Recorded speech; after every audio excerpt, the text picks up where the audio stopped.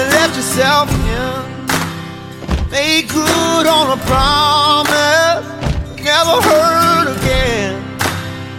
If you're lost and loaded, you're broken down, bring all of your trouble, come lay 'em down. Hey guys, and welcome to Kaisis, a podcast about living our new life in the New Covenant age. Our podcast name comes from two Greek words, kaine, ktisis, which mean new creation. I'm your co-host, Osvaldo Valdez, and let me welcome Pastor Todd Bordeaux. Bring all of your trouble, come lay 'em down. Well, welcome back, everyone. It's good to start Matthew 5, beginning in our passage that looks at the six antitheses of Matthew 5. And Osvaldo, have you been looking forward to this? Yeah, this is probably, in my opinion, whenever I read the Sermon on the Mount, probably the most hardest.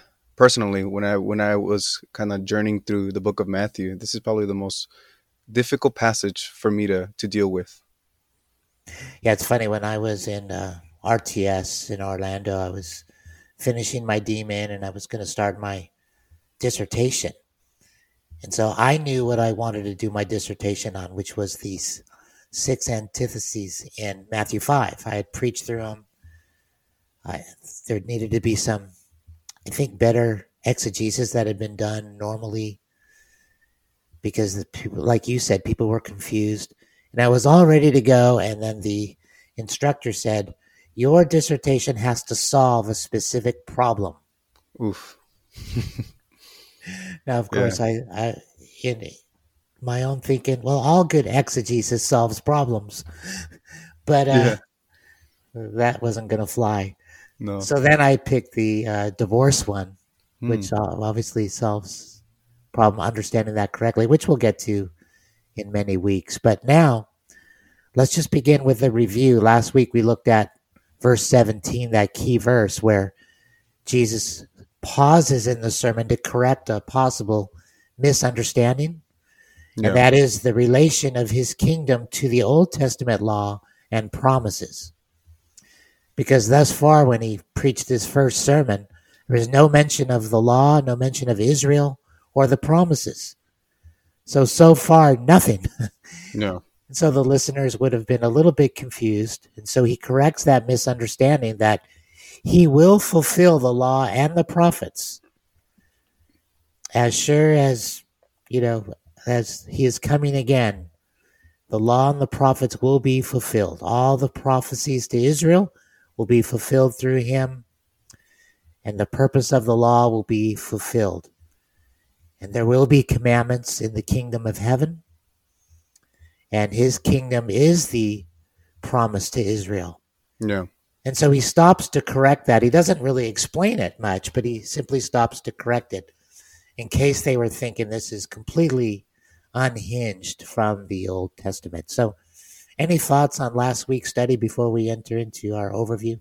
Yeah, and just to kind of piggyback on what you were saying, I think verses 17 serves as parameters of how we are to understand these antitheses, right?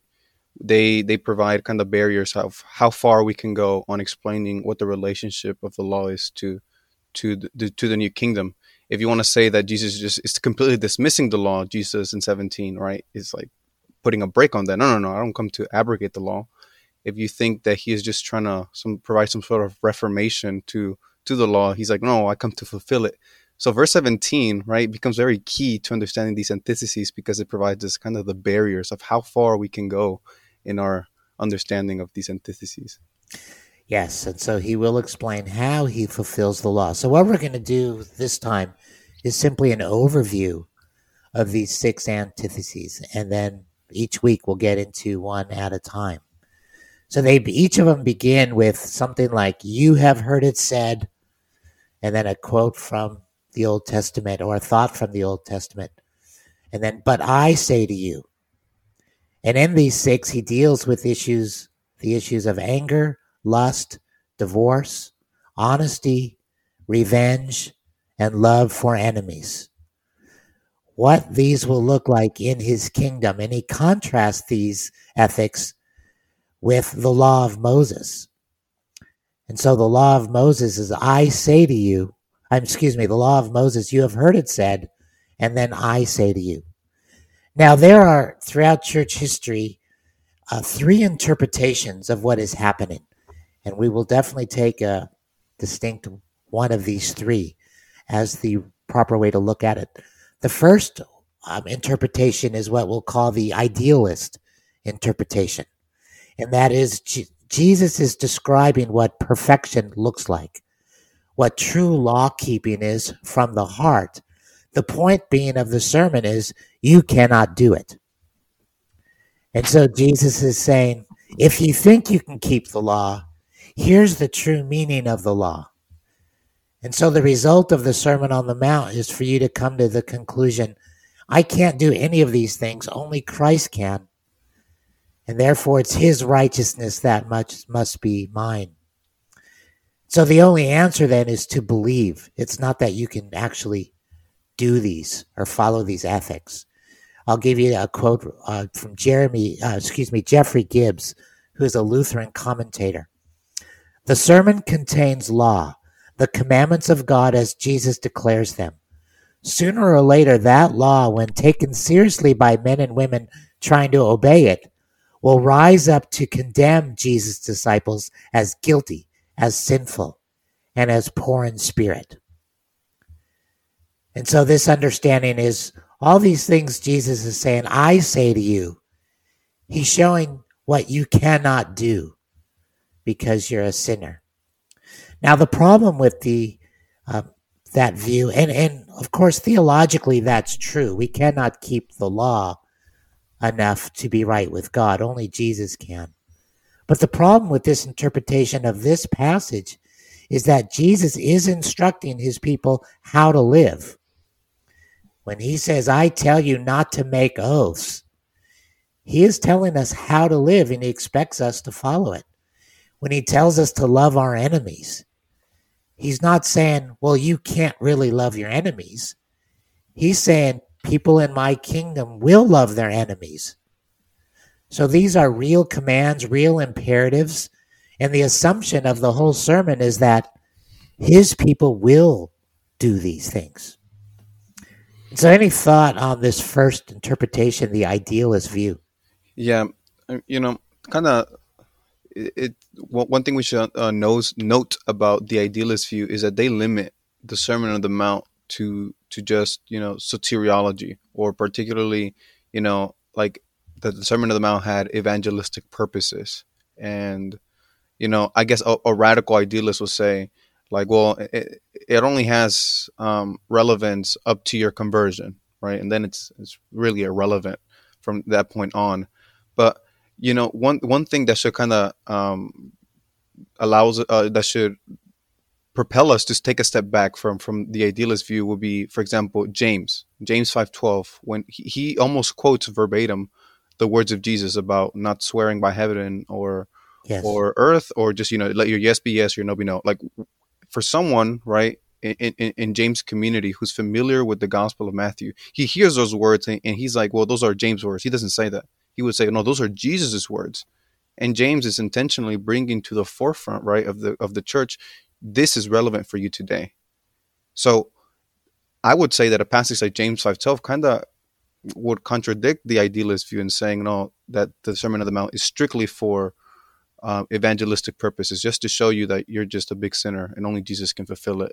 But from that point on, there's no true relevance. That's where I would disagree. Right. So the second interpretation is the most popular one, especially in Reformed circles, and that's what we'll call the correction view. The correction view is that Jesus is correcting the misunderstandings of the Mosaic law that the Pharisees were teaching. And so Jesus is giving the proper understanding of the Mosaic law, what it always meant, and therefore how it continues in its true meaning. And so I'll give you a quote from Calvin, who taught the correction view. But nothing was farther from the design of Christ than to alter or innovate anything in the commandments of the law. Their God has once fixed the rule of life, which he will never retract. But as the law had been corrupted by false expositions and turned to a profane meaning, Christ vindicates it against such corruptions and points out its true meaning, from which the Jews had departed. And so he's not really dealing with the contrast between his teaching and the law. He's contrasting the law with the misunderstanding of the law. Now, there are a number of problems with the correction view. The first is Jesus does not quote misunderstandings of the law. He quotes the Mosaic law. You have heard it said, you shall not murder. You have heard it said, an eye for an eye. You have heard it said, you shall swear oaths. You have heard it said, you shall not commit adultery. These are directly from the Mosaic law. So whatever he's contrasting, he's not contrasting a new perverted teaching of the Pharisees. He's contrasting the law, what he's bringing with the Old Testament law. Now, some people say, well, there's a possible exception, and that's the last one, where Jesus says, you have heard it said, you shall hate your enemies. But I say, love your enemies. And people will say, well, in the Old Testament, Israel was not told to hate their enemies. But actually they were.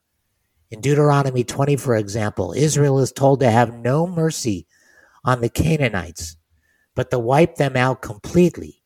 To have mercy was to love. To not have mercy was to hate. It's the hate we see expressed in the Psalms, where the psalmists say, I hate your enemies that hate you. That mindset is throughout the Psalms, and that was not a sinful mindset for Israel. And so Jesus is even there quoting an Old Testament ethic, an ethic under Moses. Secondly, Jesus is not, as you said before, he's not simply confirming the Mosaic law, but he came to fulfill it, which means the Mosaic law pointed to a greater ethic. It's the laws, it's the ethics of the kingdom of heaven that Christ brings, which means the provisional law that governed Canaan is disappearing for a greater ethic that governs heaven, that governs our relationship with God in the new covenant, where the types have disappeared. And so Jesus is not simply saying, I'm here to correct the Mosaic law so you can follow the Mosaic law. He is saying, I'm here to fulfill the law. And here is an example of how it's fulfilled. And he gives 6 examples. And then, thirdly, people were astonished at his authority. If Jesus was simply giving an interpretation of the law, what he said was the correct interpretation, that was nothing new. That's what the rabbis always did. They were always offering interpretations, the proper interpretation of the law. And so for Jesus to do what the rabbis were already doing would not have astonished them. No. So why are they astonished? They're astonished because he's declaring the Mosaic law void. It's very clear where he said, no more oaths and vows. The book of Numbers deals very specifically with the need to take oaths and vows. Jesus says, and I say to you, do not take any more oaths and vows. He is declaring it void. He's changing the law. And that's what astonished them. No rabbi did that. And so the correction view, as popular as it is, really doesn't hold up under scrutiny. What are some thoughts you have on the correction view? Yeah. One of my main issues with the correctionist view is that the mistake of the Jewish people, or Israel's mistake, wasn't merely misinterpretation of the law. You know, it's interesting. During this interval of time between Malachi and Matthew, right? That the interval between the Old Testament and the New Testament. A lot of the literature that the Jewish people kind of produce is usually termed, right, Second Temple literature, and there were attempts to spiritualize the law in many ways, to expand on the laws like lust, right? Like do not commit adultery. And there were even exhortations against lust on the basis of that. So Jesus isn't merely trying to draw out a spiritual concept and that's it. He wasn't just trying to like you said, correct other competing views. I think what Jesus is communicating in his antitheses more than anything is he's rebuking them not just for merely misinterpreting the law, but rather not understanding the law in light of the coming of the Messiah. Because look, we've been repeating this in the last few episodes that the law is prophetic, right? It was never an end in and of itself. And I feel like the correctionist view kind of contains the law or takes away that prophetic element of the law, meaning like, no, the law is almost like an end in of itself. And no, I think Jesus is expanding on the Jewish understanding of the law, saying, no, the law was pointing towards something better and greater. And now I'm bringing that something better and greater, and which is what? The kingdom of God. And I think that the issue here, like once again, is not just a misinterpretation of the law, but almost the lack of biblical theology. That's the issue. The fact that they're not contextualizing the law in light of the coming kingdom of God. And Jesus is here kind of like giving his explanation as to how that's going to look like. And one of the reasons the reformers were adamant on this is that they were being criticized by the Roman Catholics for having no law. Your view of justification leaves people free to do whatever they want. Yeah. And so the reformers wanted to say the moral law continues for Christians. And then they use this passage. While it's true that we talked about last week, the moral law always continues. That's not what Jesus is pointing to here, is simply what continues. He's pointing to what changes in his kingdom. Yeah. And that brings us to the third view, which I'm going to call the redemptive historical view. And that is that Christ is contrasting the ethics of the kingdom of heaven with the ethics of Old Testament Israel in Canaan. And I'm going to give you a few quotes, one from Donald Hegner, which I think he taught or still teaches at Fuller, but he wrote a commentary on Matthew, and he writes, Jesus expects a newer and higher kind of righteousness that rests upon the presence of the eschatological kingdom he brings. So what Jesus is explaining is a newer and higher kind of righteousness. Frank Thielman, we talked about his book last week. He's a PCA professor in a seminary. He wrote, and he's speaking of these six antitheses. In each case, Jesus replaces a Mosaic command with instructions that express the ethical goal toward which the Mosaic law points. In cases where the Mosaic law in question is a pragmatic attempt to legislate a less than ideal situation, Jesus nullifies the command altogether by demanding a change in the situation itself so radical that if it takes place, the legislation becomes unnecessary. And so what Jesus is bringing in his kingdom, which is the age of the Spirit, is so radical that we won't need these laws anymore, is the point. And then finally, George Ladd. Some of our listeners may be familiar with George Ladd.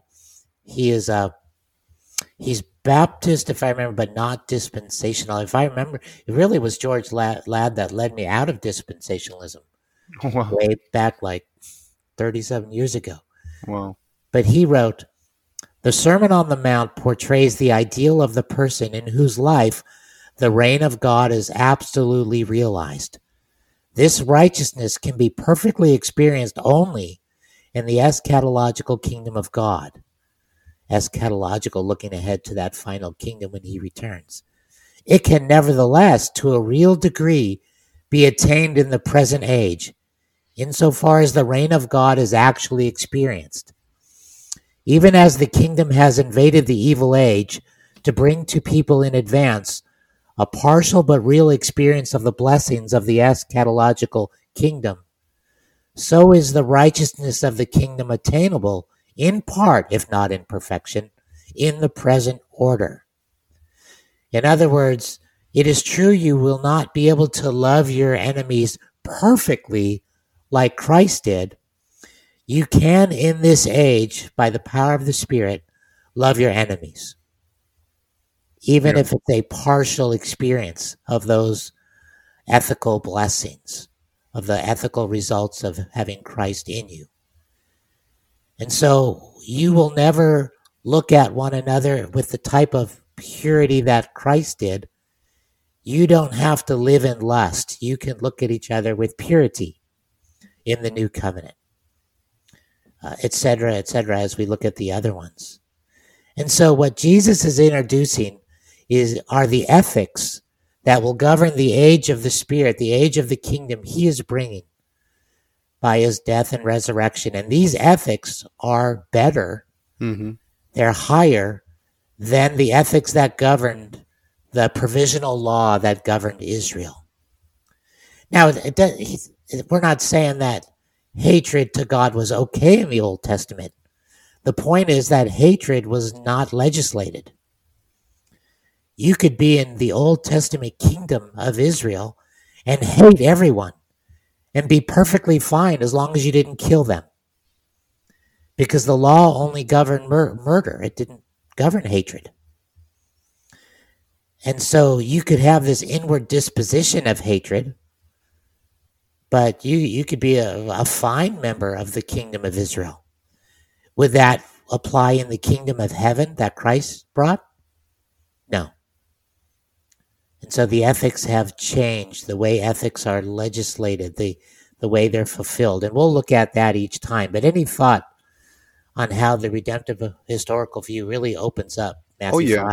Oh yeah, I want to kind of say a few things. And one is, I mentioned about Second Temple literature, and out of this age, between the Old Testament and the New Testament, a lot of Jewish groups formed, like Pharisees, Essenes, the Sadducees, Zealots. A lot of these groups, and it's interesting, Pastor, because a lot of them, their attempt was, if we just interpret the law right, and if we just behave the right way, then not only will we, restore Israel to its former glory, but, this eschatological kingdom that was promised to us will come if we just change our behavior and conform in a more better way to the law.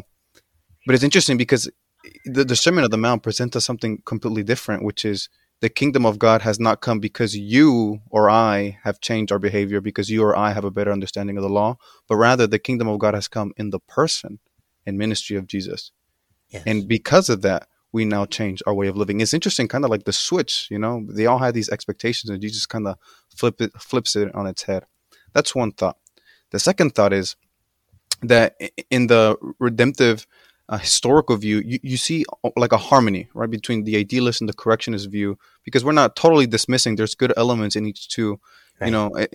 Like, for example, when it comes to the idealist view, the redemptive historical view would say, well, yeah, the Sermon on the Mount takes the law more serious insofar that it brings forth that which the law was pointing to, right? It brings a greater ethic, a greater righteousness, but the redemptive historical view will put the brakes in saying, but it's not impossible, right? It's not something that's strictly limited to condemn you and to point you to Christ. It's something that's realized in your life, at least partially, by the work of God's Spirit in you, transforming you and bringing you to newness of life.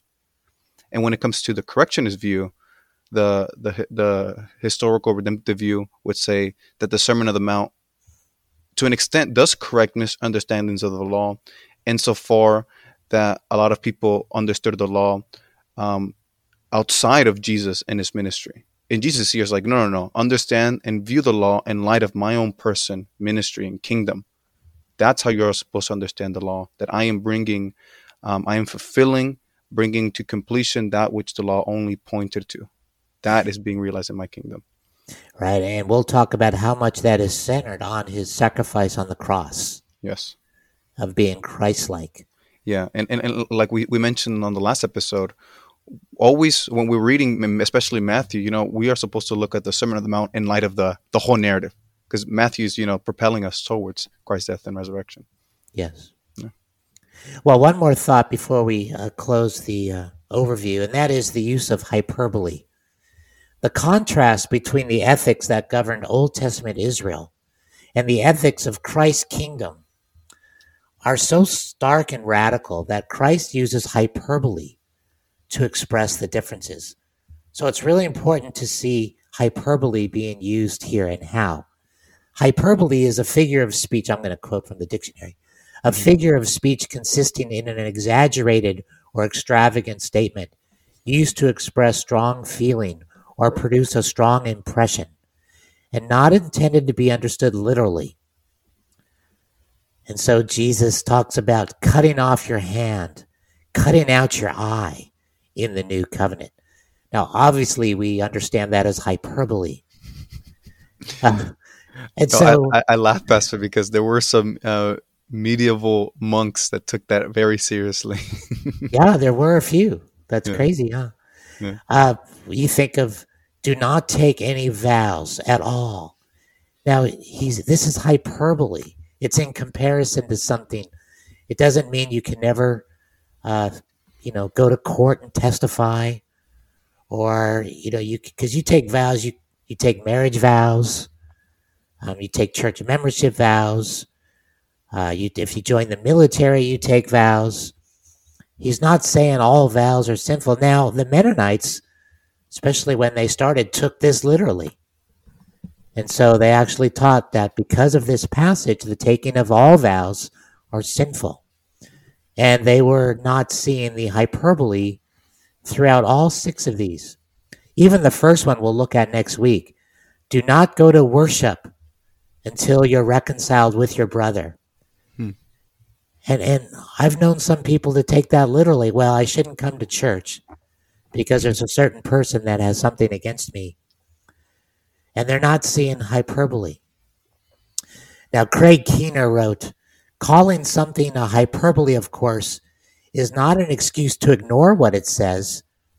The exaggeration is used precisely to force us to grapple with the radicalness of what it says, to shake us into changing the way we live. But it does warn us not to read everything literally, as if we're reading a report by some scholar or journalist. Now, we're really going to see this in the divorce antithesis, which is what I wrote my dissertation, which is now, I think most people know, a book, where they fail to see that this hyperbole continues even in the divorce antithesis. So we'll stop there, and next week we'll look at murder and anger in the body of Christ, in the kingdom of God, and what Jesus says about it. But any closing thoughts in our overview today? No, yeah, I just want to kind of remind our listeners that, I think kind of having that framework, we're doing biblical theology, right? An idealist perspective, or a correctionist, or even a redemptive historical perspective. That's biblical theology, right? The framework by which we approach the New Testament text.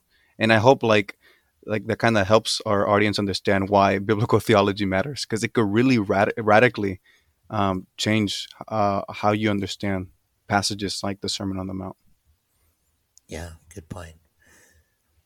All right, well, we will start into it next week as we get into that passage. Thanks for joining us. I hope this was helpful. All you rich men and the high above, all of those with and without law, all you burden, broken down, and all of your troubles, come lay 'em down, come lay 'em down. Come lay 'em down, come lay 'em down.